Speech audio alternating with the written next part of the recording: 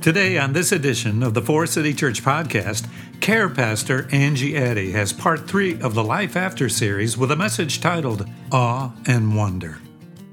Good morning. Now it's my turn. I get to say Happy Mother's Day to all the moms in the room. Can we just give it up for all the moms that are in the room? We are so grateful for you all. I'm so excited to be here with you guys this morning on Mother's Day. It is my 3rd Mother's Day as a mom. You might have seen my little guy running around here. His name is Harvey. I'd love to show you a picture of my family. This is my whole world. This is my husband, Jeremiah. And that's Harvey. I'll show you a little better picture because, pictures with toddlers. That's Harvey. That's my buddy. That's what I do so often, too, when I see him. He really is very often that happy. He is my favorite thing in the whole world. I absolutely love being a mom. And in my little over 2 years of being a mom, I've learned a lot, mostly that I don't know much as a mom. And it has made me very much appreciate so many women in my life. There are so many amazing moms sitting here in this room. And so I just want to say from all of us, if you are a new mom or a mom of littles or an empty nest mom, or you love being a mom in this moment, or you're like, what am I doing with my children? Or if you're a stepmom or foster mom or adoptive mom or a furry baby mom, I just want to say a huge Happy Mother's Day to you guys. We love and appreciate you so much. So thank you so much for all you do. You are amazing. And I also just want to acknowledge this too, that I do realize that for some of you in the room, today might feel a little difficult, might bring up some memories. For myself and my family, this is our first Mother's Day without my mother-in-law.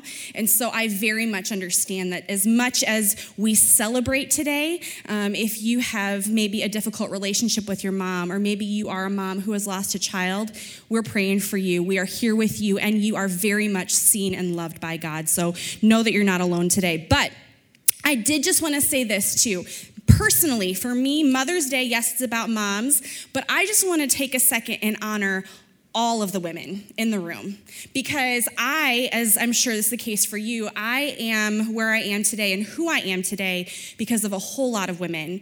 My mom has loved the Lord for all of her life, grew up dragging me to church every Sunday, sometimes twice. I'm not kidding. We would go all the time. My grandma prayed her heart out for me. I had so many small group leaders who, particularly in their early 20s, spent a ton of time with me, investing in me, pouring into me when I was in middle school and high school, and so many countless friends and coworkers who have loved me and shown me what it means to be a wife and a mom and to be a human who follows Jesus and loves Jesus. And so for all of the ladies in the room, this is what I want to say to you. You were made in the image of the Most High God of the universe. And you are so incredibly loved and significant. Can we just talk about this for just a second? He wasn't done with creation until he had us as women. That means there is something that we show the world about who God is that nothing and no one else can show the world. So ladies, I honor you today. Know that you are seen and so significant, and you mean the world to us. So that's all that. Thank you, ladies. All right. I should probably get to the thing that I'm supposed to be talking about this morning, right? Well, we are in a series called Life After, and I am really excited to be talking about this morning because we have been looking at what it means to be people of the resurrection. Right? We've been talking about the fact that because of Jesus and what he did, we have power to the resurrection and the new life that he's promised us today in this moment. Certainly forever and for eternity, but also right now. We've also been talking about the fact that there's a wrestle with this, right? That even though we're Easter people living on this side of the resurrection, there's a lot of times that we don't really live like the reality of the resurrection happened. So today I want to share something with you about what it means to be resurrection people, how we can be people of the resurrection. And this is actually something that I'm learning as a mom as well, that this journey of motherhood has been teaching me. So I would just love to pray and invite God to speak this morning. So let's pray together. Heavenly Father, I pray that you would help us to see you more clearly today. I just think about the fact that we've already been singing the truths about who you are. We've created some space this morning, and God, we desire to see you in all of your goodness. So God, we invite you into this moment and pray that you would speak. In Jesus' name, amen. Well, Harvey was born, like I said, a little over 2 years ago, January of 2020, just before the pandemic. We had been married for about 9 years before he was born. And so we waited a long time. And to be honest with you, the last couple years that before I got pregnant, I really, really wanted to be a mom. And we weren't exactly sure if I was going to get pregnant, if we were going to actually have kids. And so when we did find out, it was like, oh my gosh, this is the best thing ever. I'm sure those of you who are moms have felt this, like both excitement as well as, oh my gosh, what are we going to do? But it was amazing and incredible. I remember sitting and telling a friend of mine a couple days after I'd found out, and I was like, this is happening. This is crazy. And so when Harvey was born, I have a picture of the moment where I met my little guy for the first time. This was the most perfect, awe-inspiring moment. I mean, all of a sudden, here was this perfect little life that I had been waiting for a really long time. And I was just overcome by this deep sense of awe and wonder. If you have kids, I don't think that there's anything else in the whole world that really awakens the sense of awe and wonder in us, like the birth of a child, right?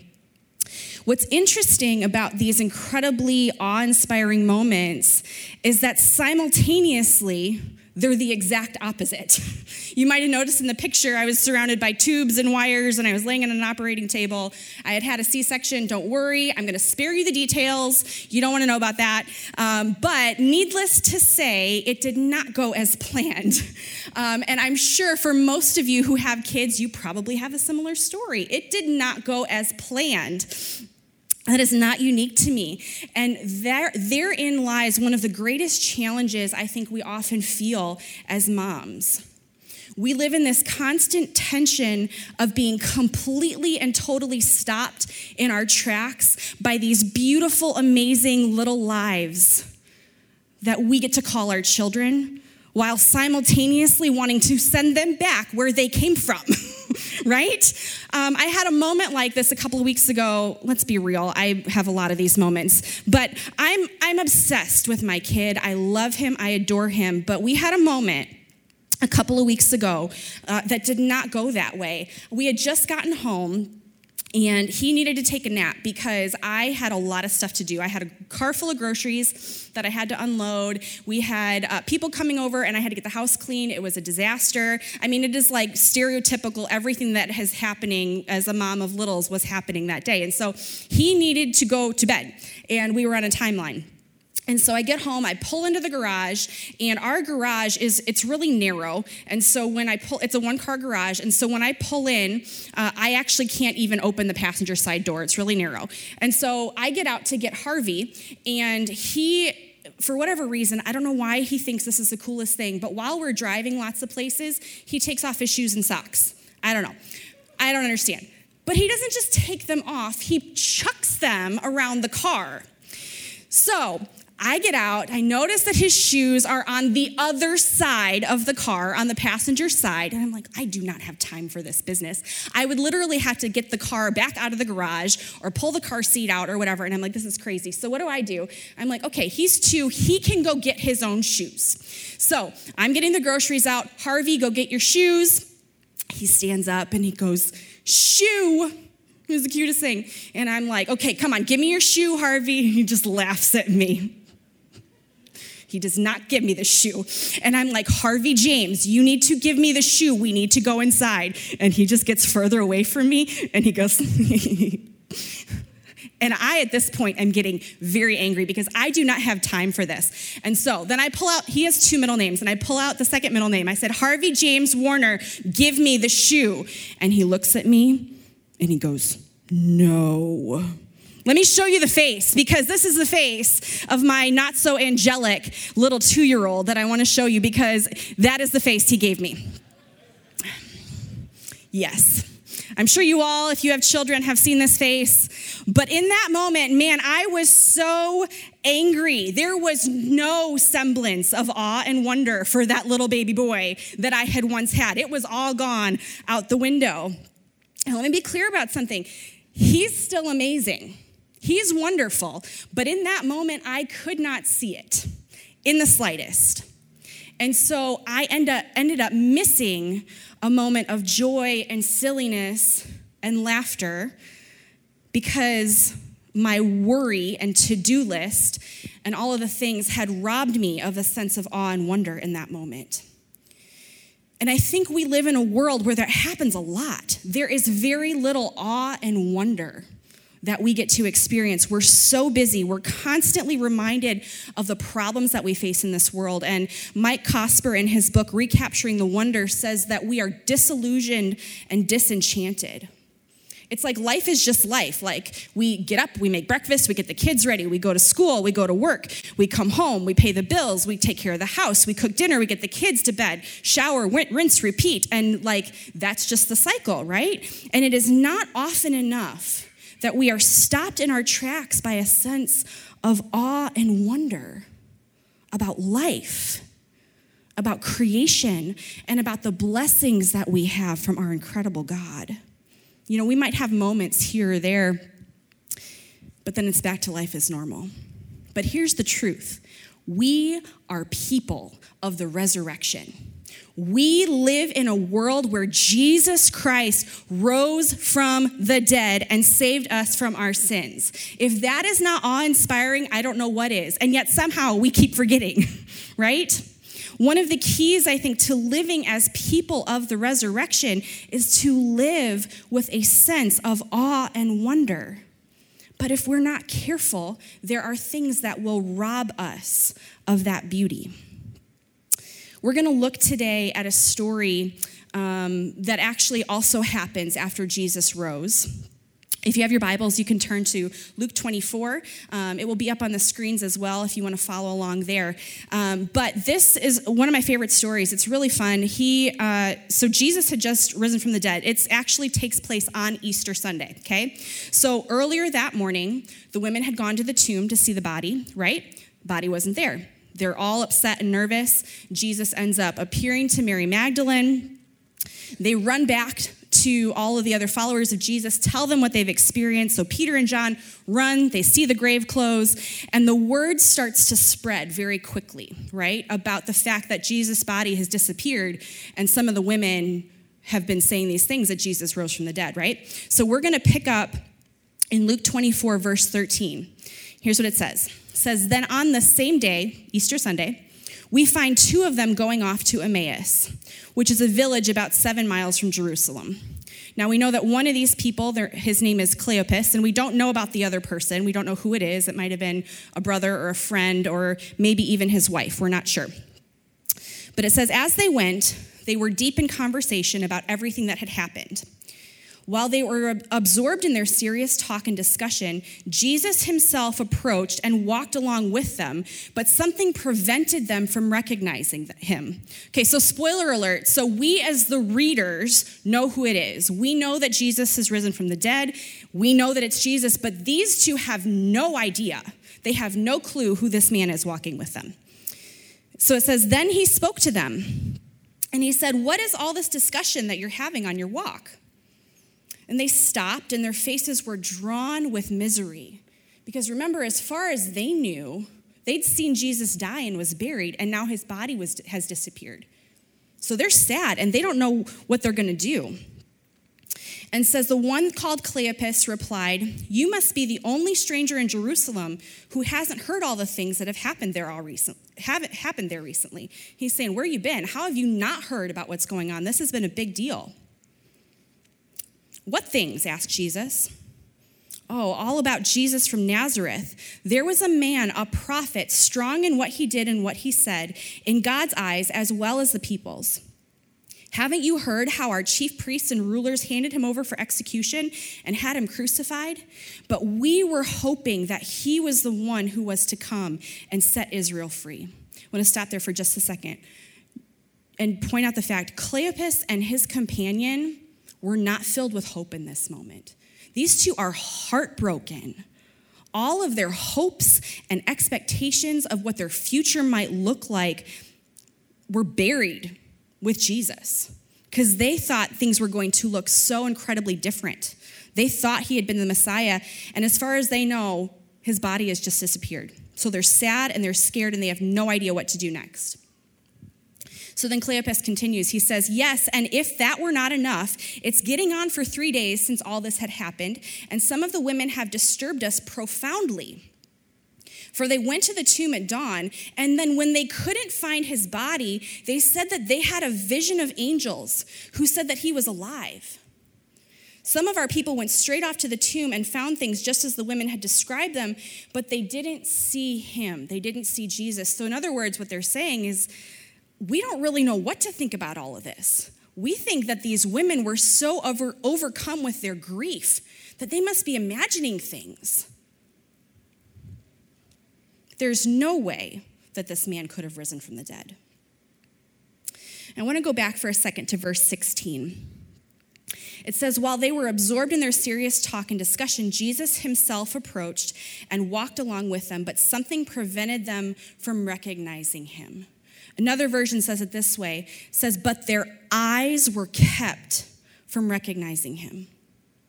Here they are. They're recounting all of these events, these things of the last few days. They're totally lost in their grief over losing Jesus, and they're missing the fact that Jesus has risen and is standing right in front of them. Right in front of them. Now, we don't really know why Cleopas and his companion don't recognize Jesus. We don't know why. What I do think is interesting, though, is that they're not the only ones who don't recognize him, right? So when he revealed himself to Mary, she thought he was a gardener. When Peter and the other disciples saw him on the beach, they didn't know who he was. He was just some random guy telling them how to fish. So we don't know why they don't recognize Jesus.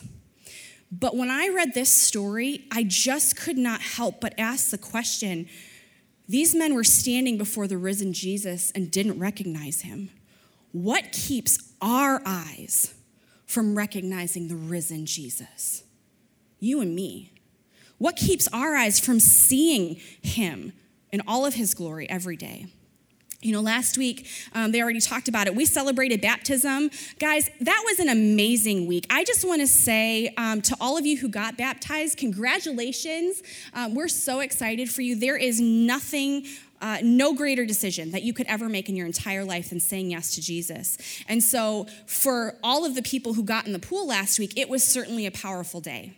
But I think if you were also there and you have gotten baptized before, whether it was 6 months ago or a couple years ago or decades ago, it was also really powerful for us, right? It was an amazing, amazing experience. I talked with somebody and they were just telling me, you know, I just get so emotional every time there's a baptism because I remember when that was me. I remember what Jesus saved me from. And I think there's so many times in our lives when we don't live in the awareness of that truth, in the awe and wonder that Jesus has come and risen and he has given me a new life. And I think if we're not careful, there's a few things that will rob us from experiencing that wonder. And I think the first one is this. Sometimes I just think we're too busy. We're too busy and we're hurried. I am a chronic busyaholic. I'm in recovery. But if you're like me, your life is always busy. For a lot of years, it was completely normal for me to work late, to be out all kinds of evenings, getting things done. Whenever somebody asked me, hey, Angie, how you doing? I would be like, oh man, it's so busy. There's just so much going on.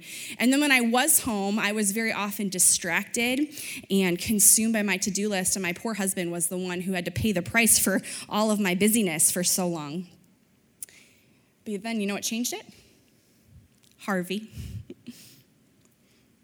Having this sense of awe and wonder over this little boy completely changed it for me, and there's nothing else that matters to me more than my family. But I'll be honest, this pull to be busy and to spend my time and attention and focus on things that don't really matter is still there.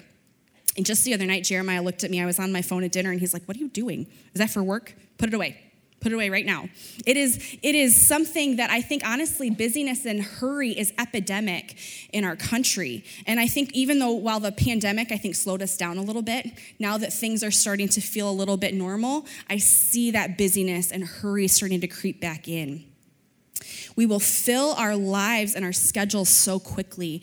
But I think, and maybe this is just me, but I think the busyness and hurry is actually a symptom of something completely different. I think we rush and fill our schedules so much because we are often trying to prove something to somebody else or even to ourselves. We're trying to prove a lot of times that we're good enough or capable or valuable. And if I just do a little bit more and if I get it all done, then they will think better of me and I will feel okay about me. But on the other side of the grave, we have nothing to prove. We have absolutely nothing to prove. We already know that we're not good enough. That's exactly why Jesus came, right? The Apostle Paul talks about the fact that it was while we were still sinners that Christ died for us. So we already know that we don't have anything to prove because we already didn't prove it. But that's why Jesus came. So why are we running around so much trying to prove something?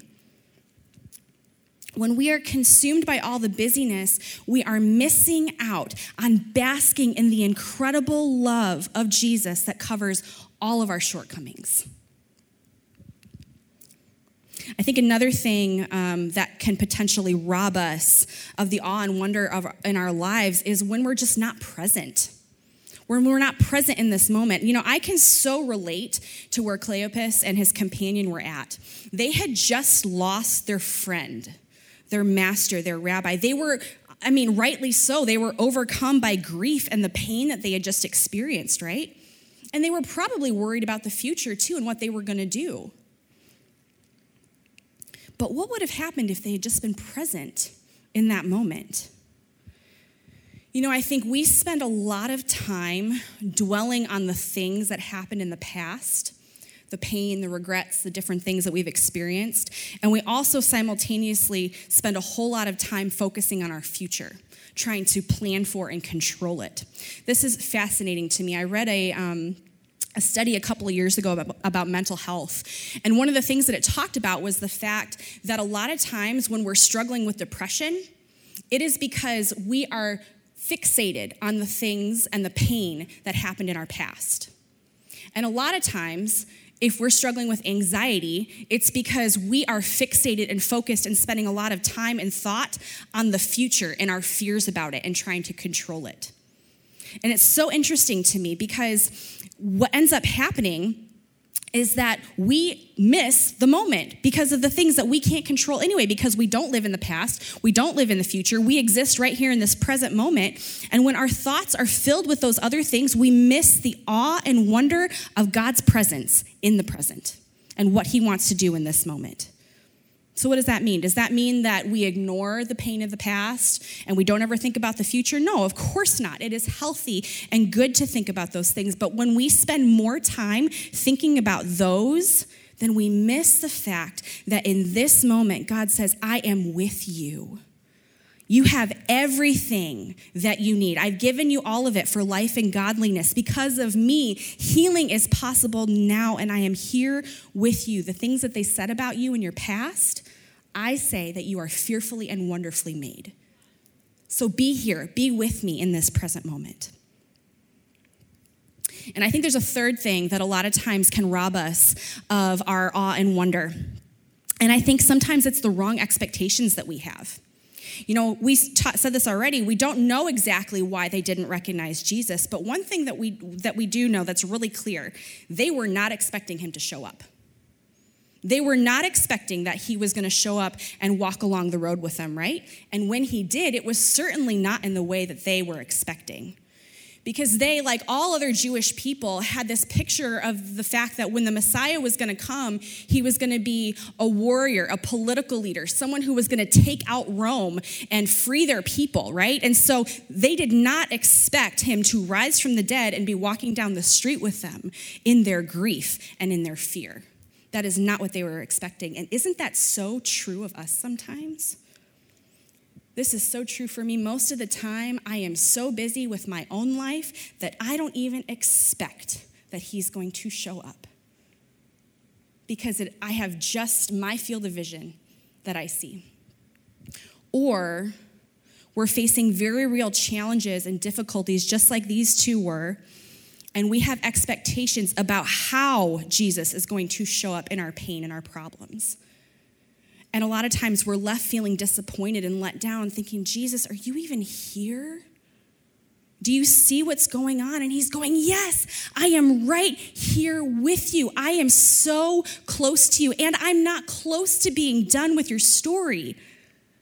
But don't be so worried about how you think I should show up that you miss how I am showing up for you in this moment. You know, we often get stuck, I think, in our unmet expectations, and it's really easy to do.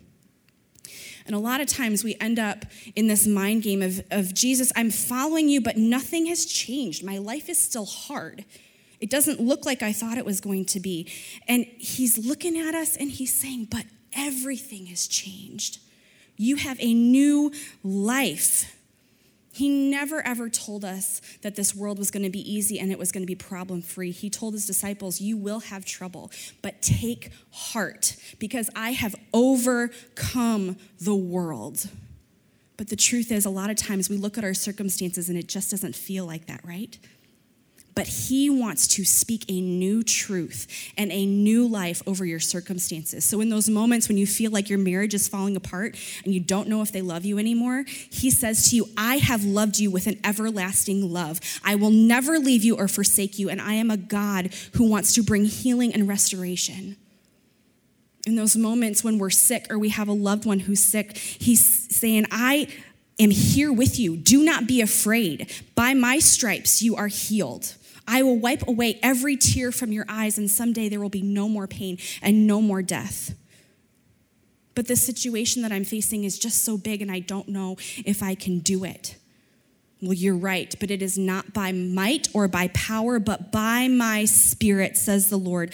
I have overcome the world, so you can do all things through me, and I will give you strength. That is the truth of the resurrection that we get to live in. I love how the Message puts this in Paul's letter to the Colossians. It says this in verse 1. It says, so if you're serious about putting on a new life, about living this new resurrection life with Christ, act like it. Pursue the things over which Christ presides. Don't shuffle along, eyes to the ground, absorbed with the things right in front of you. Look up and be alert to what is going on around Christ. That is where the action is. See things from his perspective. Your old life is dead. Your new life, which is your real life, even though it's invisible, the spectators, is with Christ in God. He is your life. When Christ, your real life, remember, shows up again on this earth, you show up to the real you, the glorious you. So when we have an awareness of the risen Jesus, everything changes. Everything changes. Our circumstances might not, but everything changes in me. That is what he does. So back to the question I asked earlier, what keeps your eyes from recognizing the risen Jesus right in front of you in your life? Let's go back to the friends who were walking down the road with Jesus. So they just recounted all the things that had happened. And so Jesus starts to talk with them. And it says that he keeps walking down the road with them towards Emmaus. And he goes back and reminds them all the things that he's taught them before. He teaches them all the way back from the things of Moses to how it led up to his death. I love this about Jesus. This is something that is just so beautiful. He's so kind. He's so kind. He doesn't show up to these people who are struggling and sad and go, hello, do you not see me? He just walks with them patiently, quietly, in their grief and their distraction until they are ready to see him and to recognize him. So they get to Emmaus. And Jesus acts like he's going to leave, but they say, no, please just come with us, come and stay with us a little bit longer. And then we're going to pick up in verse 30. It says this: so he went indoors to stay with them, and then it happened. While he was sitting at table with them, he took the loaf, gave thanks, broke it, and passed it to them, and then their eyes opened wide, and they knew him. But he vanished from their sight. And then they said to each other, weren't our hearts glowing while he was with us on the road? And he made the scriptures so plain to us. There's that awe and wonder when we recognize Jesus in the midst of whatever it is that we're experiencing. You know, one thing that I appreciate about God so much, he knows that we're forgetful. He knows we're forgetful. He knows that we are forgetful people who need constant reminders of the things that he does so that we can maintain that awe and wonder and see him. And so he gives us reminders. That's why we do communion. That's why we gather here every week, to remind each other and to remind ourselves about how good he is and what Jesus has done. And he doesn't beat us over the head with it or shame us. He simply invites us and reminds us, do you remember what I've done for you? Do you remember how much I love you? Don't forget what I say about you. It isn't a list of shoulds. It's an invitation. And I love how Mike Cosper puts it in his book. He says, remember, we live in a world where a resurrection happened. It is a call back to an enchanted world where such a thing as a resurrection of God's only Son isn't just possible, it's real in every moment. In that world, we can marvel at what God has made and what he is doing all around us. We are invited to pay attention to the enchanted world around us in a new way and be open to the possibility of an encounter with God in every moment. You know what? There's really, really good news about this. I have not at all figured out how to live a life totally in awe and wonder, but we can grow in it. We can cultivate a sense of awe and wonder in our lives. And so here's what I want to challenge you all to do this week. I'm going to give you 3 things. And if you just do one of them, I think you will begin to have a deeper sense of awe and wonder in your life this week. So maybe this week, first thing you can do is just create some space. Maybe you just need to make some space. We will not experience awe and wonder if we are not present to do so.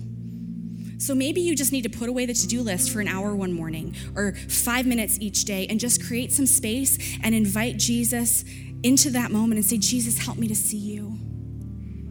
Jesus, help me to remember you. Maybe you just need to create some space. Or maybe, second challenge, maybe you just need to practice gratitude. I think gratitude and the sense of awe and wonder are like inseparable. I think they go together. And I think when we practice being grateful, we become so much more aware of the things that God is doing and the blessings that he has given us in our lives. And so maybe you end every day by identifying a few things that you're grateful for. You just do it that way, intentionally. Maybe you sit down with someone and you tell somebody your story of faith and how Jesus has saved you and what he's done in your life so that you remind yourself. But begin to practice that gratitude. I saw this quote from a woman named Rita Schiano, and she said, talking about our problems is our greatest addiction. Break the habit and talk about your joys. So practice that sense of gratitude. And third option, this week is going to be beautiful, right? It's going to be gorgeous. Guys, it's going to be 90 degrees. Yes. Go outside this week. There is something peaceful and awe-inspiring about just being outside this week. Even as I was prepping for this message, I was totally stressed out. And so one night I took Harvey outside and I popped him in his stroller and we went for a run. And have you noticed the trees lately? They're beautiful. And I was so busy, I almost missed them. We stopped, you're gonna laugh at me, we stopped at one point and I took him out of his stroller and there was this giant ant city It wasn't just a hill, it was a whole city. And so we stopped for a good 10 minutes and examined the ins and outs of all these little ants that were crawling along on the ground. I probably will never do this again. You're probably like, this is anxiety inducing. Don't talk about this. But for me in this moment, seeing it through the eyes of my 2-year-old son, it was like, this is incredible. Our God makes things like that. And he makes you with the same attention to detail. And so the truth is, we can learn, like the author of Hebrews says, to fix our eyes on Jesus, the author and perfecter of our faith. What if we were to do this week? What if we were to begin to practice this gratitude and cultivate this sense of awe and wonder? You know what would happen? The things that hold us so tightly to this world, they might still happen, but you know what's going to happen in us? Those things will begin to loose their hold on us. When we live in the light and the reality and the awe of wonder of Jesus Christ, we will begin to walk freer. The truth is, we are resurrection people. We are people of the resurrection, and we get to walk every single day with Jesus, who loves you, who died for you, who redeemed you, who says you are a masterpiece. We get to walk every day with the God of the universe, the fire-breathing God of the universe, who opens up his mouth and things like sun and planets are born, who designs trees and plants and leaves with incredible detail, who carves mountains and rivers and canyons and plains with his fingers. That is the God that we get to do life with. He is incredible and unfathomable, and he loves you. And that is amazing. So the challenge today, don't lose the wonder. Don't lose it. And when you do, because we will, we just remind ourselves. We get around other people who can remind us. So we're going to do that as we close. We're going to practice cultivating this sense of awe and wonder and gratitude. And we're going to sing one other song. And I would just invite you in this moment to push pause on everything and just say, Jesus, I want to see you. Help me to recognize you standing before me as we live in awe and wonder. You've been listening to Angie Addy with the message, Awe and Wonder. Thanks for listening.